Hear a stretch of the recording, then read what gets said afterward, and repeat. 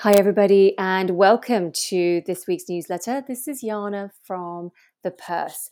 So in this week's newsletter, we spotlight our interview with Michele Wucker, who is a strategist, speaker, and a best-selling author. She coined the term grey rhino as a call to take a fresh look at how we respond to obvious, probable, and impactful risks. And she recently released the sequel, You Are What You Risk, the new art and science of navigating an uncertain world.